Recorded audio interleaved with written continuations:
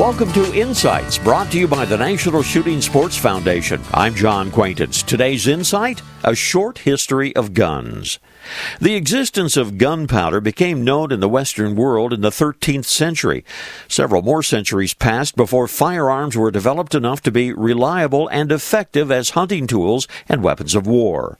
In America, early flintlock rifles were made locally, largely a product of Eastern gun makers in Pennsylvania and later in communities throughout the colonies.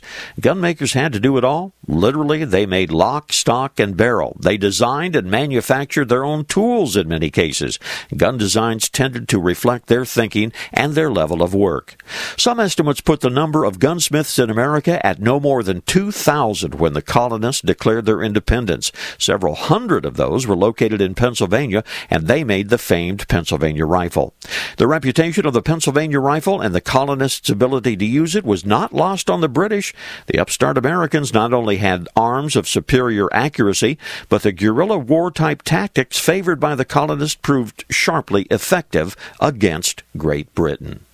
This reminder, visit the National Shooting Sports Foundation website at nssf.org. Lots of information about hunting and the shooting sports. This is John Quaintance.